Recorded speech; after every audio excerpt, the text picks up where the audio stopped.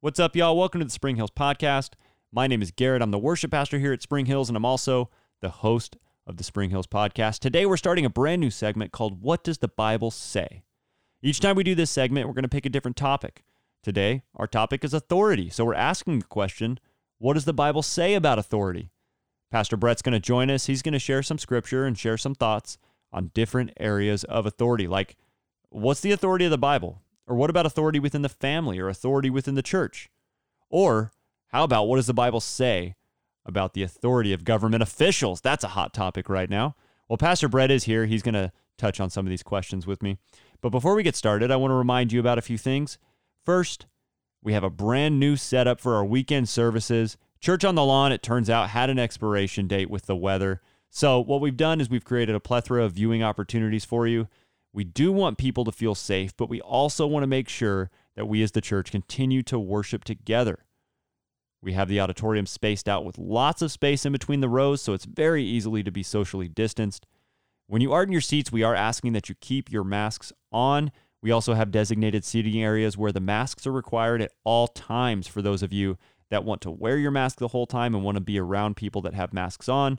We made sure that we have that area for you. We also have these wonderfully huge bay doors on the east side of our auditorium.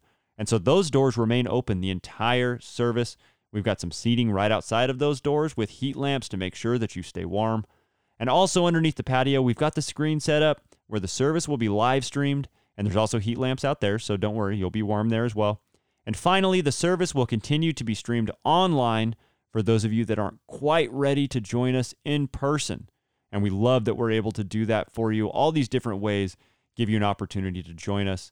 So don't miss out on it. Ultimately, we believe that church is so important, and that's why we're working hard to give you all these options to be sure that you feel safe and comfortable at church.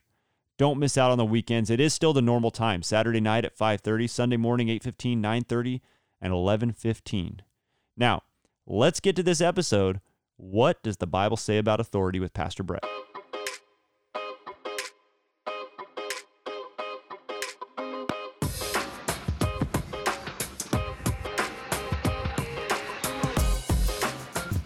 Today on the Spring Hills Podcast, we're going to be talking about authority. What does the Bible say about authority? This is going to be a new series that we're going to do about what the Bible says about certain topics. So we're going to start with authority. That's going to be the first one. We're going to get into some other ones in the future here.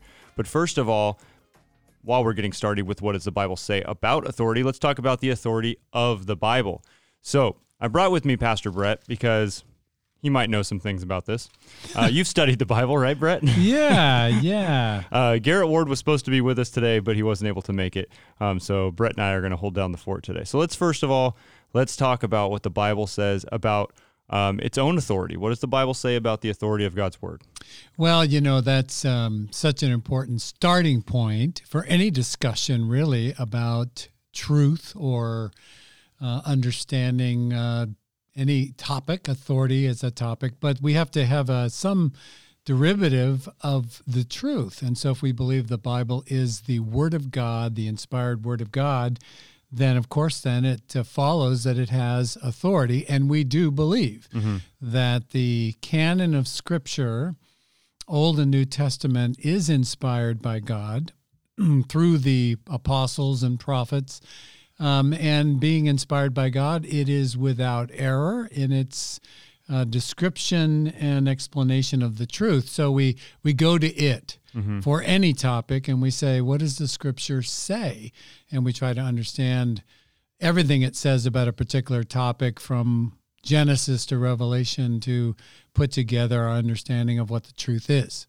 So you got to have a starting point for any discussion of truth. We believe that the Scripture comes from God, and therefore it is, in fact, true. Now, when we say it comes from God, I've actually had somebody ask me before, did God physically write the Bible? But we see especially in the New Testament, all these books are written by, Paul writes a lot of them, Peter, John, James, they all write their own books, but those are still inspired by what God is telling them to write.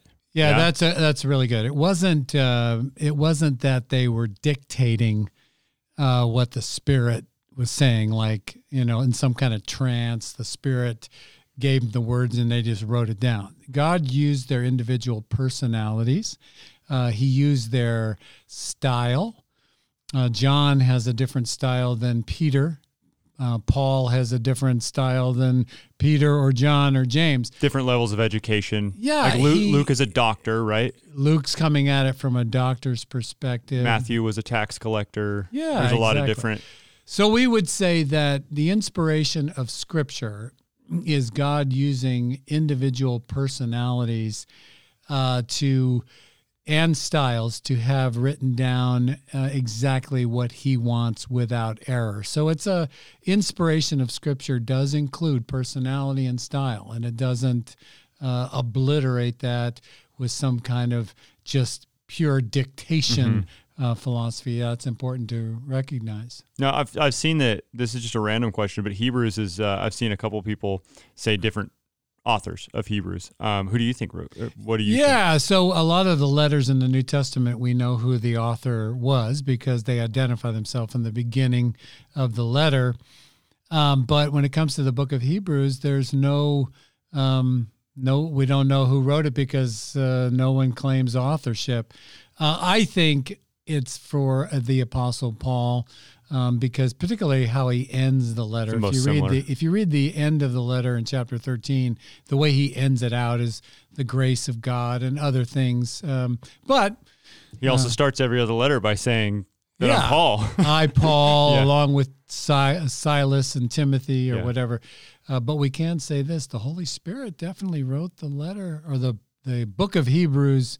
It's under the inspiration of the Spirit. Yeah. So the authority of the Bible, it's God's word. It's true. That's what we believe. Here at Spring Hills especially, we really talk about this a lot. We really encourage reading the Bible, trusting what the Bible says.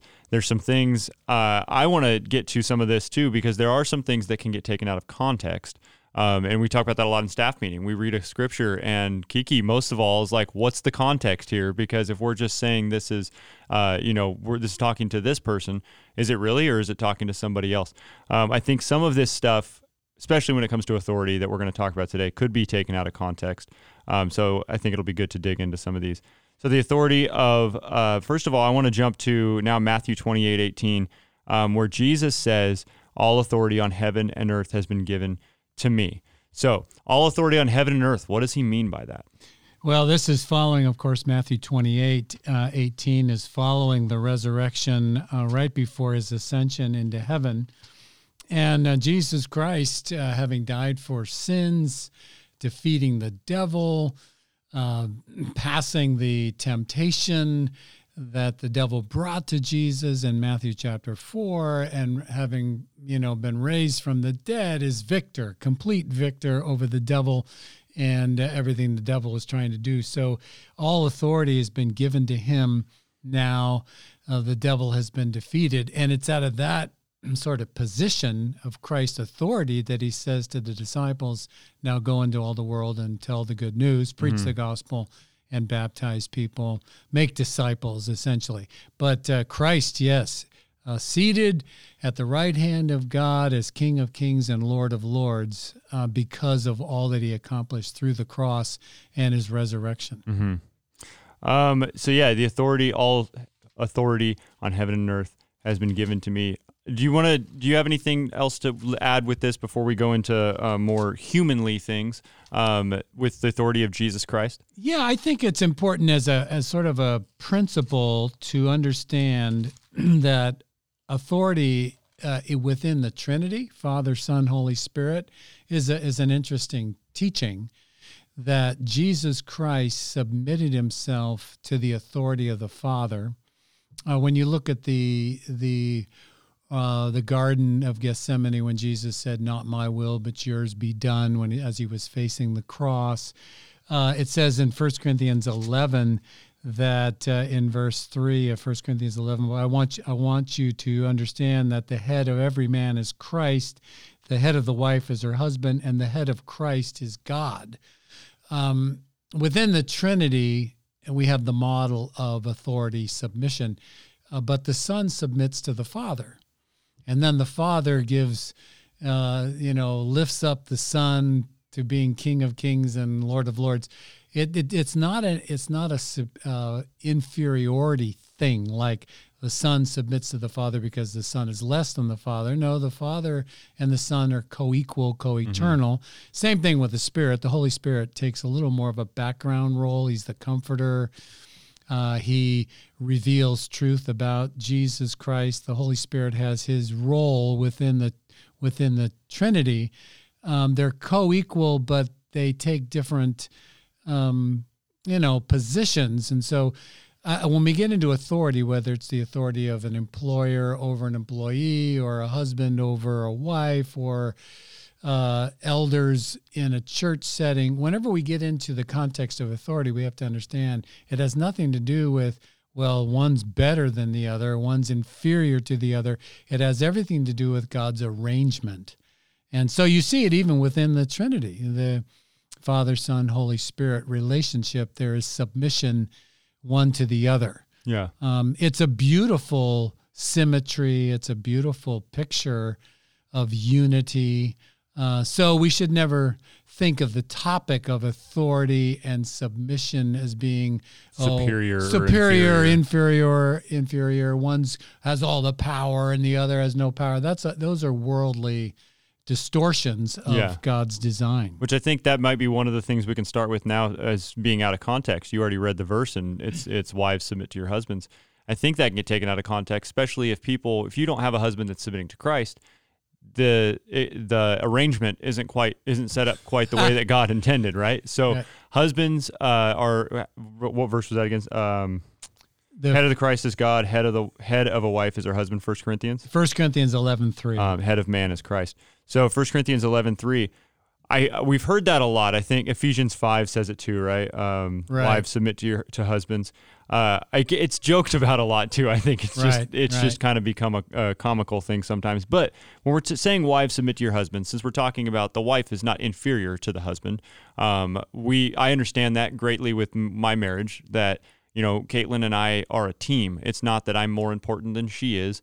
It's not a superior. I'm not her boss. That kind of thing. Right. So what is this talking about when it says wives submit to your husbands? If it's not a superior thing, like it would be in a job setting, you have your superior.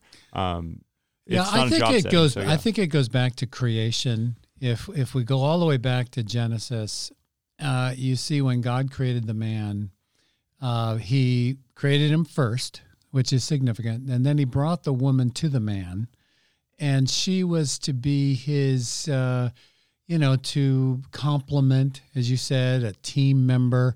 Okay, well, within this team, the man was to be, as one writer put it, a loving initiator, a leader. Mm-hmm. And the woman was to come alongside. So it's like when you dance, the man is supposed to lead, right? Unless he's got two left feet and he can't dance. But that would be me. The man leads, the woman follows, and it's a beautiful thing. Now, it doesn't mean that the woman never initiates things. She does. She initiates a lot. And the man is to respect and honor. But God has placed the man in creation to be that courageous leader, and she's a loving responder, if you will. And together, they make a great team. She sees things that he doesn't see. He sees things that she doesn't see. And when you get into the context of the church, it's the same way. God wants the men to be stepping up and being courageous and being leaders, loving leaders, laying their life down.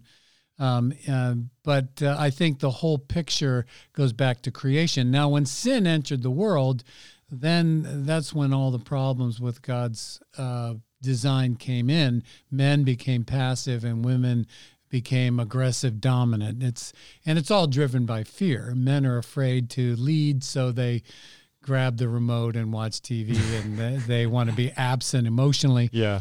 And the women are afraid, so they grab the reins and they do it. They do everything. But then they resent that. They don't want a husband who's passive, and men don't want women who are powering up on them or controlling. Okay, that would be the word. So we got quite a situation on this. Here. Is, yeah. So I should clarify also, these are a lot of topics that we could do each individual podcast on. Yeah, We don't you got marriage. So and, we're going to do this with, we're actually going to talk about this with one of our marriage mentor couples about these verses, wives submit to your husband. Yeah.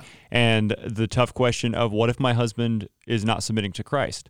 And how does that break down the arrangement? What do I do if my husband's not following Christ and I am, and am I submitting to him by him not, wanting our family to be in church? My kids now aren't in church, things like that. Just tough situations. And you see in culture, this is a big topic to think through, because I would subscribe to what's called complementarianism, which is that men are different than women, and they complement each other, but they're different. And God has called the man to be a certain way in the relationship, as I say, a loving leader, and the woman is to come alongside with her intelligence and her abilities and her amazing skills to be a sort of a loving responder. So complementarianism, there's egalitarianism too, which is the other side where, they're completely equal. They're all the same. So you get everyone can do in anything. Our culture, do you want to be a man? Do you want to be a boy or a girl? Let's not have the girls play with girl toys. Let's have them play with whatever toys, all this confusion between the genders, I think is coming out of an ignorance of God's initial design in Genesis. If you just read through Genesis and look at the New Testament without becoming wooden and stereotypical, right? Because some girls, you'd say, "Oh, well, she's a tomboy." Well, that's fine. She likes to shoot guns. She likes to roughhouse. Those kind of stereotypes are not helpful, right? But there is an essential order that's not always easy to get at, certainly, but worthy of discussion, I would say. Careful discussion, sensitive, spirit-led discussion. Yeah. Let's go to, I want to talk about authority within the church. Now, we're set up here at Spring Hills. We have a board, and then we have you as our senior pastor, and then you have Garrett and Kiki and John that are, I don't know exactly the order of the pyramid, but I know like Kiki is my boss, and so I know that order there. But the board is ultimately, that's who you are held accountable by, and the authority. So what's the authority within the church? Let's start with the way that Spring Hills is set up with a board, because some aren't set up the same way. We have authority set up in the church where the church board is over me. They hire the senior pastor. They, if there was ever a time when they had to remove a senior pastor, they would do that. They also approve the annual budget of the church. They review the finances of the church on a monthly basis. And they basically delegate to me then to hire a staff within the budget parameters, hire a staff to accomplish the goals and vision and biblical mandate of what the church is to be. So they come up with that too. They come up with the big picture of what the church is from Scripture, what the church is to do. Any policy that applies to across the board in the church, church board would come up with that policy. So then I'm delegated to go hire a staff and get it done. Put it in place. And so I'm over. Put it into action, I guess. Put it into action, and I'm over certain staff, and they are reviewed by me. I'm reviewed by the board. They're reviewed by me, and then certain staff have staff under them. Right. So we're all, it's a good, and it should be a beautiful protection and unity is what it should be. If issues of authority keep coming up in an organization, then there's something unhealthy about the organization. Now, what about when it comes to beyond the staff, and we talk about the people that are part of our church, the volunteers, the people that attend?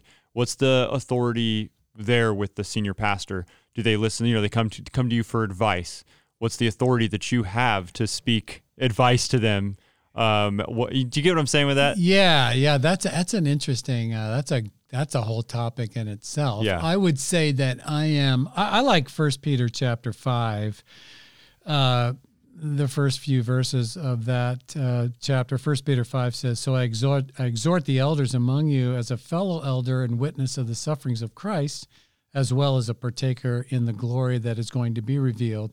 Shepherd the flock of God that is among you, exercising oversight, not under compulsion, but willingly as God would have you, not for shameful gain, but eagerly, not domineering over those in your charge, but being an example to the flock. And when the chief shepherd appears, you'll receive the unfading crown of glory." And so I feel like I'm a shepherd, an under shepherd of the chief shepherd, and to help build up the flock, feed the flock, to exercise oversight in the sense of keeping the flock moving in the right direction, growing in their faith, spiritually. Should there become an issue in the flock, then whatever staff member is closest to that issue with a sheep, if you will, would be assigned to start there and deal with it.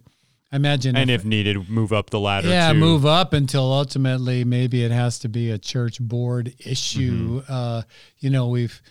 We've I don't think we've ever had that in the history of Spring Hills. But the authority of pastors and staff is to take care of, love, feed, protect the sheep as examples. And we're set up, the arrangement that is set up, the design is set up to not only protect the staff, but protect the church from any kind of dictatorship type thing where the pastor just, you know what, I'm going to do what I want to do and nobody can stop me, which is not how it's designed to be. No, and there are some churches that are set up like that. They have a sole pastor kind of leader, and I think the pastor needs to be accountable. Now, in some cases, they set up accountability with the denomination. Or they set up accountability maybe with some other local pastors or whatever, but there needs to be some sort of, somebody speaking into your life. And if it's a plurality, like we have a plurality of we call it our church board here. It's a plurality. We have a staff that we have more than one staff. So if it's a plurality, that's good. In the abundance of counselors, there's wisdom. Right. Now, when you first, I'm curious now, when we did the story of Spring Hills a couple weeks ago, we did the 4 parts, and we talked about the first years, and you and Eve planted the church, and you were the only staff when you planted the church. The board wasn't in place yet. What's I think you had a board within a year or two, right? We established a board pretty soon, and in those early years, we were under the accountability of the Conservative Baptist of Northern California. That's so they're the ones that met with me before we started the church, and they wanted to hear my doctrine and my teaching before they would associate themselves with us. And so then I was accountable to them. I guess the worst thing that could happen is they would say, we're going to disassociate from Spring Hills because of the pastor, because of your false teaching, and then pastors can get around, I guess, these authority structures, but they shouldn't. It's there for safety, I think, and for health. Anything else about the authority of church? And we will do a bigger podcast on this. We'll dig much deeper into each of these topics. I wanted to start here because I want to get to the authority of the government, because that's a big topic right now. I think 1 Thessalonians chapter 2 is a really good chapter to look at the authority within the church. The Apostle Paul, that started the church at Thessalonica,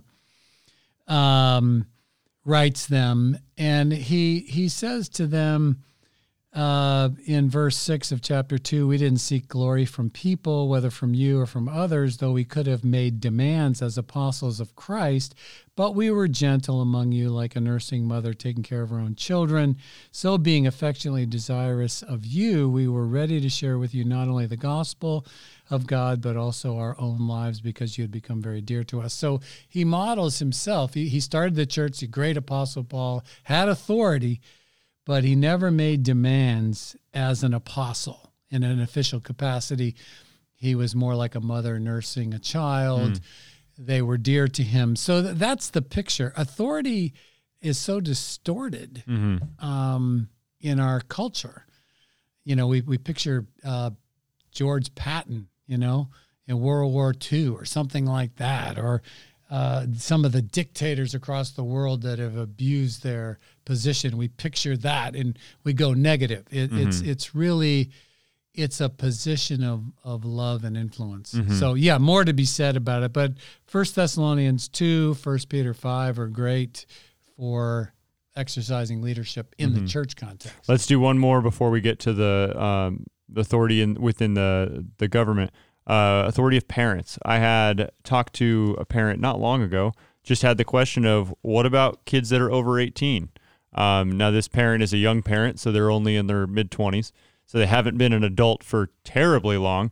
But yeah, they had some conflict with their parents and the way that they're raising their now grandkids, and so what's the authority for parents over children? And this question was, once you're over 18. Now, I had a conversation with you not too long after I started here, and you said, I hope I get this right, you're responsible, I'm going to forget responsible to them, but your not parents, for not them. for your parents, which I actually really it helped me a lot, just understanding the dynamic, because I had been so close to my parents and then planted a church with my parents and then moved here.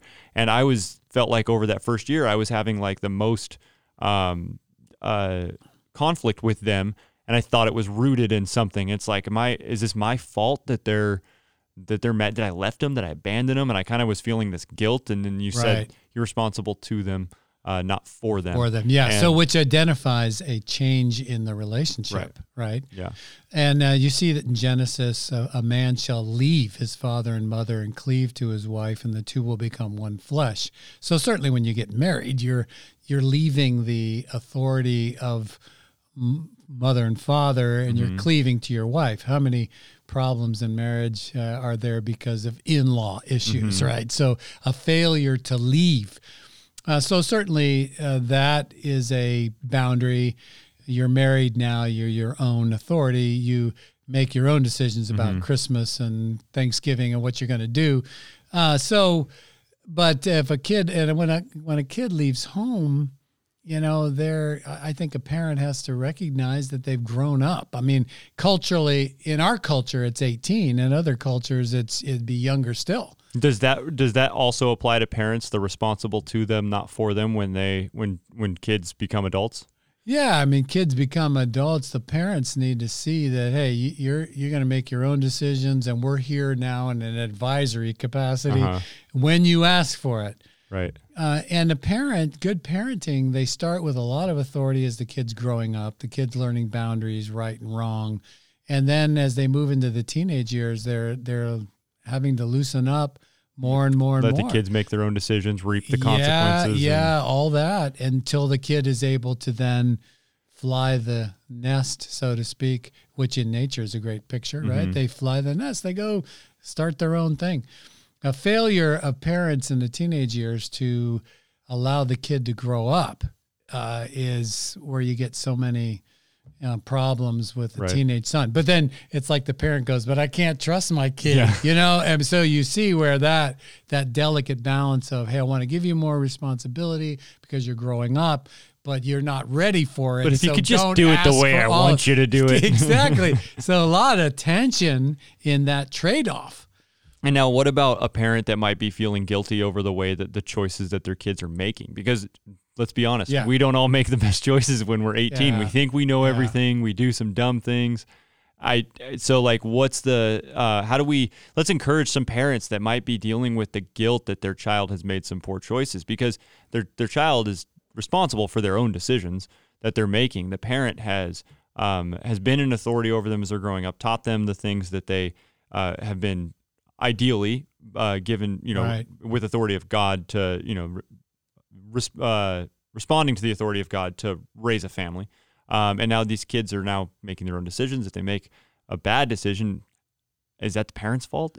Where does that fall? You know, I mean, it's got to, it's hard for me even with my young kids. You see some, it's always a reflective thing. It should be, I guess, where you say, God, is there something I should learn here? And, but you see in Scripture where good kids came out of bad homes and bad kids came out of good homes. Like I was thinking of Samuel in the book of Samuel. When Samuel's getting ready to die, they won't appoint his kids to be prophet because they're so messed up. Mm-hmm. It's like, no, we can't have that.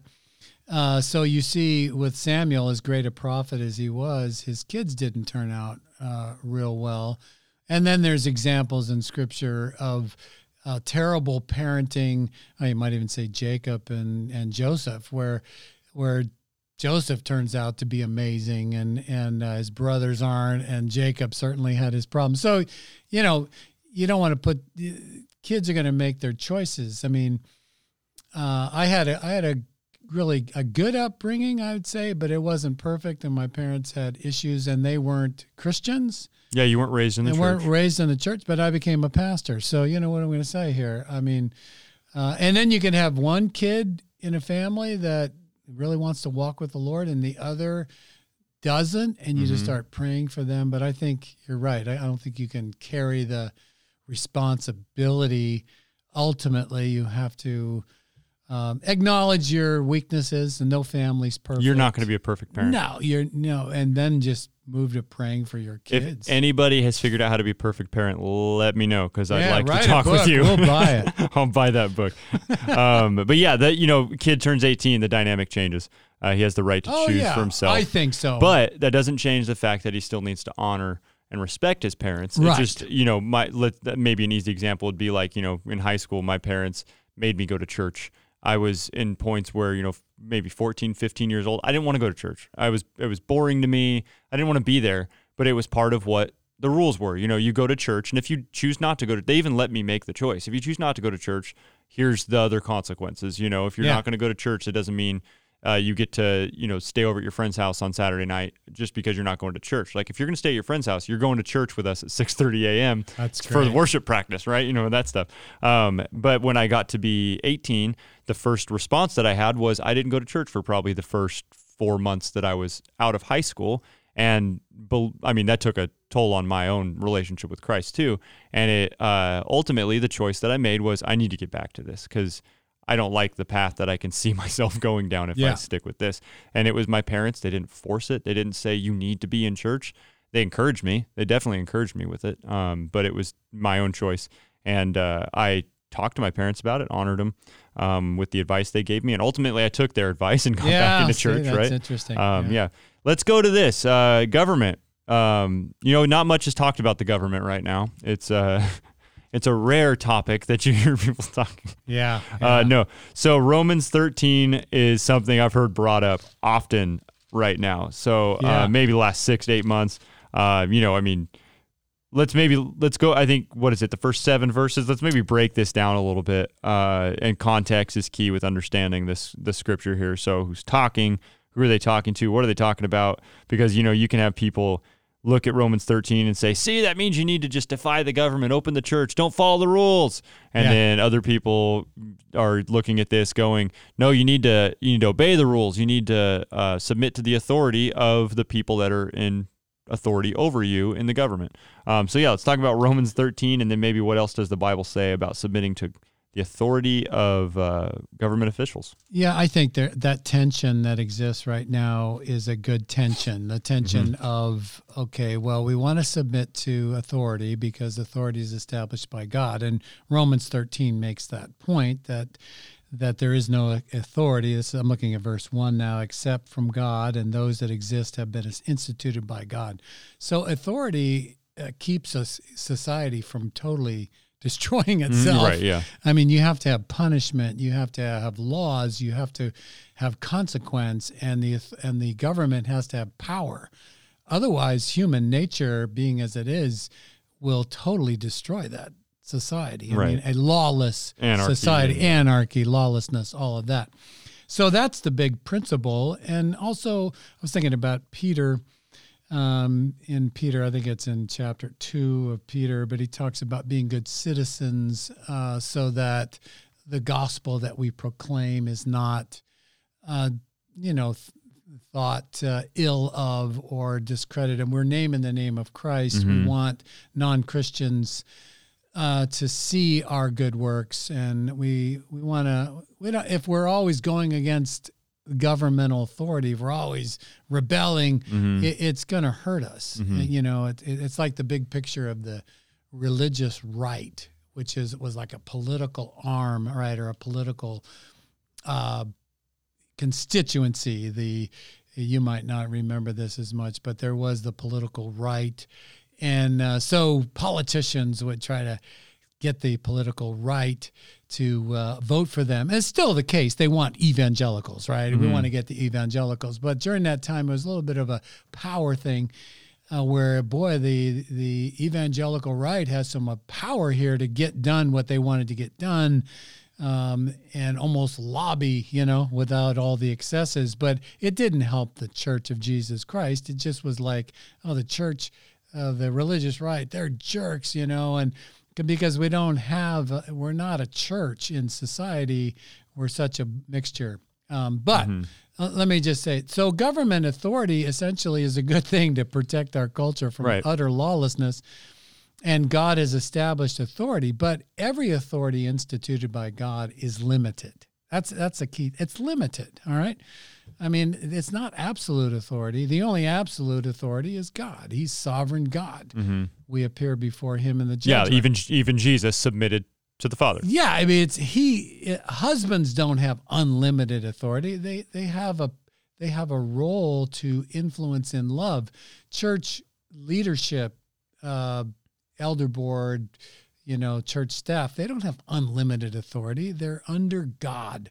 So once a government is deemed to be abusing its position under God, it shouldn't be obeyed. Like you can't pray or preach or teach in the name of Jesus. We read about this in Acts chapter 2, and the disciples said, this is my paraphrase now, you know, we're not going to obey you. We have to obey God. Right. You know, so yeah, we'll continue to preach and teach and pray and all that. So that's where the current COVID-19 restrictions have the church in debate and discussion, which is good. Is the government overreaching now? You know, some would say, well, yeah, we're supposed to flatten the curve for 2 weeks, and it's turned into 8 months now. And it's looking like it's going to be a lot longer. Some pastors are like, enough's enough. Our church is going to open up. And then you got fines to pay. Is there a definitive answer? No, so I don't think so. That's the bottom line. I think each pastor leadership you want unity, right, with staff and leadership teams as to what God would have them to do. In some cases, pastors are just waiting it out. I mean, they're literally waiting it out. They're doing everything online, and that's it. And to those pastors, some say, oh, you're being weak and you're not being courageous and you're afraid of, you know, preaching the gospel. And, you know, I don't know. I'm just like, for us here at Spring Hills, I agree with those who say you can't have church in the New Testament way by doing everything online. I agree with that. And is it just a matter of time before the church is opened up fully? I hope so, you know, with the vaccine and all of that. But we haven't been able to just shut it all down and just do online. We wanted to have some in-person things, and we have been doing that. So I don't know. So when I'm looking at this verse here, Romans 13:3, I guess starting in 2. Therefore, whoever resists the authorities resists what God has appointed. Those who resist will incur judgment. For rulers are not a terror to good conduct, but to bad. Would you have no fear of the one who is in authority? Then do what is good, and you will receive his approval. For he is God's servant for your good. We have people. We mentioned this earlier too when we talked about husbands and wives, and maybe a husband that doesn't submit to Christ's authority as the head of the household, submitting to Christ. Having government officials not submitting to God's authority, and is it overstepping God's authority in ways that we now as Christians? Because this is where I'm getting at it. There's countries in the world where people literally are not allowed to read their Bible. They're not allowed to pray. They're not allowed to meet together. And if they defy the government and do it, we're excited about the fact that God's moving in those countries where these people are having these secret churches, in their homes or underground, whatever it is. And we hear those stories and we're like, wow, that's amazing. And then we look at it and we go, well, are we supposed to defy the government and just not obey the rules? Because that's what they're doing over there. And we say it's okay there, it's not okay here.